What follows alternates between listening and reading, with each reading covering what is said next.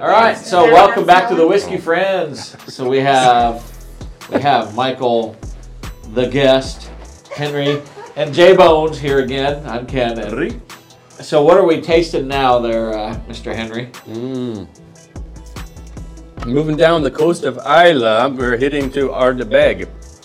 Ardbeg Corryvreckan, which is, it's the name of a whirlpool actually off the coast of Islay, which is an interesting thing. And this is a cask strength that's about 57.1, and it's the Ardbeg core range, and one of their better offerings actually. Yeah, they've won quite a few awards on this particular offering here. So, to be clear, this was my first foray into Scotch. Was it? But you're jumping head first into the whirlpool, Ken. I when you do dove this. straight into the middle of the whirlpool. So there we go. I can't talk because evidently we've talked a lot of episodes so far. A lot of Scotch has gone down the whirlpool. Yeah, a lot of Scotch down that whirlpool so far. Yeah. So. The last part. I like this one. This has got a sweet smell, and then a hint of smoke comes after it. Yeah, this one almost reminds me more of a bourbon on the nose for some reason. It does. Yeah, but I catch it's just confusing me. Yeah, I catch that mineral smell. I mean that, and when I say mineral, I almost say ocean, but it's not interchangeable. But kind of a. And this is a coastal smell. Maybe, coastal smell. That's very good. It's very nice. East or west, Clark? Southwest. Yeah, definitely southeast. So, yeah. So what got you into this then? What was the? So I like the complexity that was this drink. So I can taste sweetness. I can taste the smoke. I can taste the earthiness. And I have that dryness. And there's a finish that just kind of goes forever. On. It does. It kind of goes forever. With what I was smelling and what I taste are completely different. I was expecting it to be super strong on my tongue, but it is, to me, very smooth. I don't know. It's easy to drink too. Yes, absolutely. And it should be noted, we just opened this bottle less than a minute and a half ago. So correct. And there's a whole argument in the whole whiskey world whether the term they use is neck pour. Yeah. So the first time you pour it out of the bottle, it's a little different than after you've had it open for. So we gave the guest the neck pour. So you got the neck pour. Oh goodness. How dare you. Okay, let me try some more. It should be about the same after about 2 minutes, but still. Yeah, you can try. Give us your professional Just a tad opinion. bit. Your professional opinion. This might be my favorite. This is delicious. Yeah, I think tonight it is. I mean, Yeah. I've always been a fan of this, and it is probably my favorite of the evening too. Yeah. From what I have So this tasted MSRP on this is about $80 to $90. $90. So I mean, if you're gonna really want a Scotch to enjoy the flavors, that's a good $80 spend right there.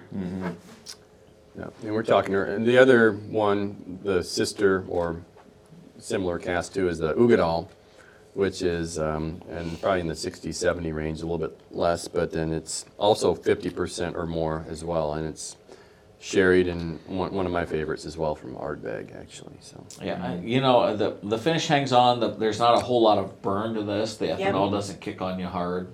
Exactly. I don't know. It's a pleasant experience. It is. A little butter. Yeah. Almost like, just that. Oh, Yeah, that's I what like that is. Yeah. That's tasty. That is, yes. A good way to It's explain interesting though. I mean, so you think Scotch? It's a general term. So we've tried 7 different versions so far over this podcast series, and is it amazing to see the difference in creativity? Oh yeah. I mean, from version to version. Yeah, I feel like everything starts fairly similar with, simple ingredients, your barley, the similar process, and then like the majority of your flavor comes from the barrel. Like 70%. barley, water, yeast. Yeah, exactly. And so all that complexity, all these differences are just time in the barrel, right? It's just amazing. Well, And location. Yeah, and location. And So yeah, people would say exactly. terroir plays a part too. So. Right, yeah, so it's much like bourbon. right. You know, Mother Nature plays a big, part in how it tastes and how it, it finishes out. So when you say taste though, or distance, didn't you just talk about there only being like 2 miles in between these Yeah. different places? So how Ardbeg, does that Lefroy, and change? Lagavulin are all within probably 5 miles of each other on the But coast how does of that Ireland. change the taste with it being so close? I mean, The distillate, how they, what they use, so there's I don't know, 100 different things that play into it. I mean, the distillate, what they actually use for the grain, What for yeast they use, what distillate, the shape of their stills, they say makes a difference too. There's I don't know how many different distilleries in Scotland, but each one has a unique flavor profile, and that's based on how the distillate is made. So, and then the second shape of the actual crazy. shape and the age and the Yeah. components of the still play into how it tastes. It does. It's what remarkable. metals are used in I was just gonna composition say, of yep. that. And then the third component, which is probably over 50% of it, is the cask management. What cask they put it into, how long they put it in there, where it's they're stored, Yeah. and how they can even recast them into different things eventually too. They'll have some old ones and they'll recast them into newer ones, and it changes the whole flavor profile. It's pretty interesting. So these are done in copper? Copper stills. Copper Yep, stills. how they're distilled. Yep. Yeah. Gotcha. Yep. This one definitely is because it Similar says to- copper to pot bourbon, right on it. Yeah. There you go. Copperpot, Charles Copperpot. Goonies reference there. So Michael's feeling the heat from this already. We can see him over there Chester, painting It's himself. It's Chester. feeling pretty good up in this place. So we have one more. I think we're gonna probably try and do. Do you want to try and do black, or are we about done? You think? One more. One more. One more. It's not whiskey friends unless everybody yells one more. So Exactly. I don't know, this one's gonna be hard to top though. For me. This one This will is be. really good. Yes, I am very surprised.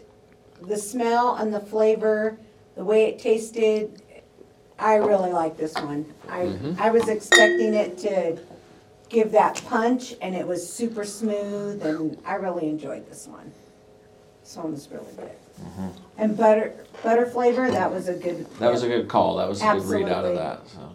that. So. Does that make it more creamy? Yeah, Kinda the viscosity smoother, was like good a- on yeah. this one because of the proof. Yeah, just the rich on the end of your palate there. Yeah, it's good. Absolutely. You would think that this one would be tough since its proof is a little up there. But I think this is a good, I don't want to say entry level, but if you've not had Scotch, this is the atypical sort of, this is what Scotch should taste like kind of profile. And once again, we have tried Preach. many. What is this one again? Ardbeg Corryvreckan. I'm reading it. Don't move it.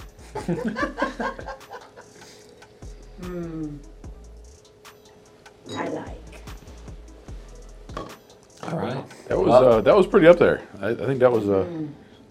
Yeah, that's a keeper sort of Scotch right there. That's Yeah, it's for definitely sure. won its share of awards there.